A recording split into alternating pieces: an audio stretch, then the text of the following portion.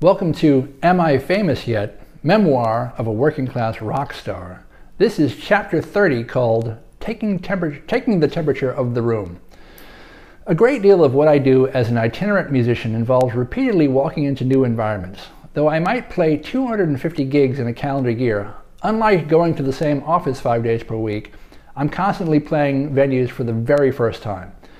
There are certainly numerous repeat engagements, but even after nearly 30 years of doing this, I play new joints all the time. When entering a new performance space for a gig, I like to get the feel for what my surroundings are. I take the temperature of the room, so to speak. I look for subtle and not so subtle cues that let me know exactly where I am, how I fit into the scenario, and what type of energy I can anticipate receiving from those around me for the duration of the engagement. It lets me know how welcome I am in this place, how hard I'm going to have to work to get through the night, or how much shit I can anticipate having to eat before the end of the evening. Almost always I have traveled over some time and distance to get to a venue. Travel is tiring, no matter who you are. From subway delays to Holland Tunnel traffic jams to long-haul Trans-Pacific flights, very often I've been through a little duress before I even walk in the door. This is not a complaint, this is just a statement of fact. I've learned from years of doing this that nobody cares what kind of a day you've had before you get to the gig. They only know or care about dealing with you for right now, which is exactly as it should be for the most part. This is why it pays to leave whatever grief you're carrying with you outside of the venue if possible, but I digress. When walking into a new dressing room for the first time, if there is a bottle of water waiting for the weary traveler, that tiny gesture of hospitality goes a long way. I guess one of the reasons why I remain impressed by being offered a mere bottle of water after all this time is because it so rarely happens. Usually there's nothing. You should expect nothing. There will be nothing. You'll get nothing unlike it. I have a long-running joke about asking people at the venue if this is indeed the hostility suite. I repeat myself a lot. You'll get used to it. There are other indications besides the usual non-availability of food and drink that may indicate just exactly where one has found oneself at the end of one's travels.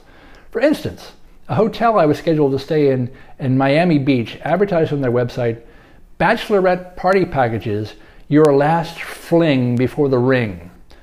Oh boy. I noticed immediately upon entering my room in this very cute, newly renovated Art Deco hotel, the easy clean, squeegee-friendly plastic flooring. It told me a great deal about the clientele of the hotel and about my chances for enjoying a quiet night's sleep at this lovely establishment. If the website advertisement weren't enough of an advance hint, the check-in desk would have been the clincher. There was a live DJ in the hotel lobby set up with full party volume PA system. Normal conversational volume with the receptionist was rendered impossible, requiring her to scream at me, "I need your ID and a credit card for incidentals," with the same ferocity one might intone towards a mixologist in a thunderous nightclub. "Give me a Bay Breeze and a Jaeger bomb." To prevent the need for hollering the answers for my next questions, there was a convenient sign posted on the front desk listing the names and shift times of the DJ talent in the lobby. It was clear from this placard that DJ Marvin would be spinning until 2 a.m. Even though my room was on the 3rd floor, DJ Marvin and I seemed to enjoy a special relationship in my bed until that hour. After 3 days of that town where a DJ seems to come pouring out of every business and establishment on the main drag, I had had quite enough of the Unka Unka music.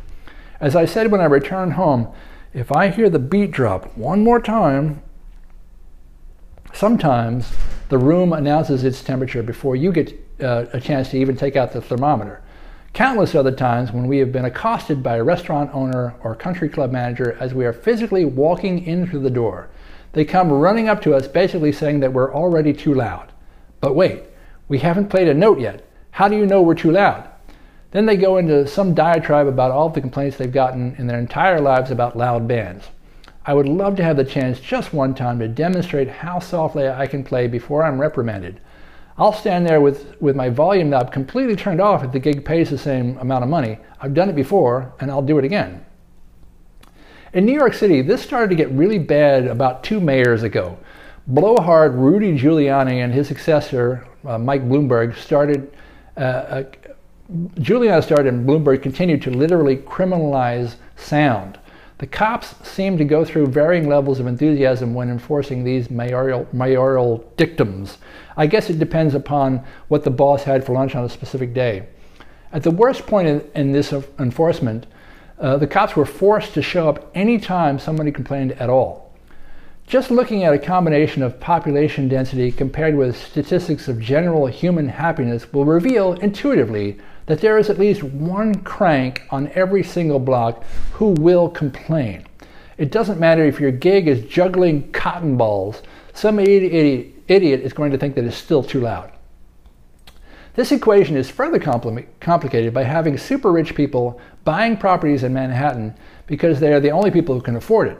They want to be in the city because it's the trendy place to be. They forget that the reason that it's trendy is because all the artists and musicians who live and create here. Suddenly, when they buy a multi-million-dollar apartment in the heart of Greenwich Village, they expect peace and quiet. I've never understood this logic, nor the hubris that follows it, manifesting in the sense of entitlement many rich people have, thinking that they have a special right to complain. At the height of the noise crackdown in New York City, the edict was that if the cops could hear just 1 decibel of sound outside of your establishment, technically you were in violation. The first visit from the cops got you a warning. The second visit by the cops got you a $700 ticket. The third visit from the cops got you a $1,400 ticket. And the fourth visit got you a padlock on your front door. The city officially declared you out of business. It happened to an old concert venue on Bleecker Street called the Elbow Room. Rich people moved into the trendy and expensive neighborhood. The mayor decided that the needs of rich people far outweigh anything else. Somebody complained. The nightclub got padlocked. It's a chain drugstore now. My regular long-term nightclub gig in the village had to deal with this increasingly through the years. They kept getting tickets and kept fighting them because the owner's wife was a lawyer. Whatever hell they were catching from the neighbors and from the city, they passed directly on to us in the band. We were even on alert at one point that whenever the manager signaled 5-0 from the front door, we were immediately to turn down to a whisper no matter what we had been playing. This meant that there was a cop outside. I think the regulations have relaxed slightly from the worst it ever got around the year 2000, but it's still bad. There's another club on Bleecker Street that has been there for decades, suddenly having trouble with an upstairs neighbor who has also lived above the club for decades. Some people just want to cause problems. In a way, I get it when a bar manager comes running over to me and tells me that I'm too loud before I even get the bass out of the case. It still doesn't make it any more fun to hear. When playing gigs in restaurants and in catering halls especially, it's often a fun little game to try to figure out how musician-friendly they are in any given establishment. Do they like bands or feel compelled to barely tolerate them? Are we going to have an easy night of working with a professional and in a cordial manner with a maitre d', or is it going to be a long and adversarial engagement? One simple litmus test I like to perform is going up to the bar and seeing if I can get served. Many catering halls have a strict policy about not serving the musicians alcohol. I can understand why having an open bar for bands probably isn't a good idea in general, but I'm over 21. It's legal for me to responsibly and enjoy an adult beverage. In a room full of other adults also enjoying fermented products, it feels oddly punitive if I am not allowed to play in any of their reindeer games. This prohibition happens so frequently that my standard wedding band rig consists of a bass, an amp, any sheet music I will need for the evening, power bars for the disappointingly frequent instances that the catering hall refuses to serve me anything non-carnivorous, and a flask with Jack Daniels in it just in case. On a band break, I will belly up to the bar and say, "Give me a club soda, please." I will wait a beat. Then I add, "And give me a shot of Jack to help wash that down with." Usually they laugh. About a third to a half of the time, they will give me the shot. The rest of the time, they will say they can't serve me because I'm in the band. But I've presented it to them as a joke so they don't have to get all nasty about refusing. And then occasionally something else entirely happens. At one particular Russian catering hall way out in the wilds of Brooklyn, next door to a bowling alley that had razor wire across the windows, any attempts to seem opulent, high class, or even gaudy were laughable. It was a hellhole neighborhood and just barely maintaining appearances with duct tape and chicken wire. I went up to the bar and handed in my standard line, "Give me a shot of Jack to wash that down with." The Russians aren't known for their senses of humor. I guess it's cold where they come from, and by that I mean Sheepshead Bay. The bartender deadpans without missing a beat, "We only have Johnny Walker Blue." Now, Johnny Walker Blue costs about $200 per bottle. Shots of blue in Manhattan will run $45 to $65 each. A scum hole on Avenue X in Brooklyn does not have only Johnny Walker Blue. I would venture to say that they very likely don't have any Johnny Walker Blue. So sure, they have the bottle, but whatever's inside is something else. I told him that would be fine. He poured me the shot. I enjoyed whatever rot gut it was as much as I would enjoy anything else. Another notable instance of knowing exactly what kind of establishment I was entering happened to me at a modest hotel in Miami. There was a sign by the front desk that said, "No refunds after 15 minutes." Anytime someone has gone to the trouble to make a sign, this means that said behavior or phenomenon is enough of a recurring theme to be an issue. So let us examine what this sign told us about this hotel immediately upon check-in.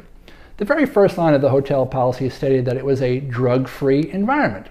That sounds like a sensible position, but again, if it needs to be committed to a wall posting on the very top line, it means that there have been numerous past occurrences to warrant said signage. Shirt and shoes are required.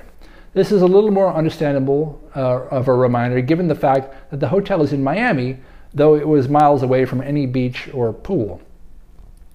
No alcohol, littering, or assembly in the common area or lobby. Again, fair enough, but the need to say it explicitly means that it needed to be said. But what's that on the last line? No refund after 15 minutes. There's the thing that spoke volumes about where we were.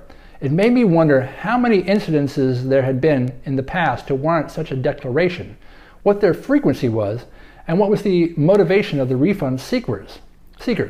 This was a humble hotel, privately owned, not a corporate chain, located directly across the street from the University of Miami. Perhaps certain clientele booked the rooms sight unseen online and were possibly disappointed with the humble yet clean accommodations upon first sight. That's possible. But let's face it, most of those incidents probably sprang from guests performing some sex act, drug imbibement, or more likely, some unholy combination of the two within a very short elapsing of time, then demanding their money back from the front desk clerk. Welcome to Miami.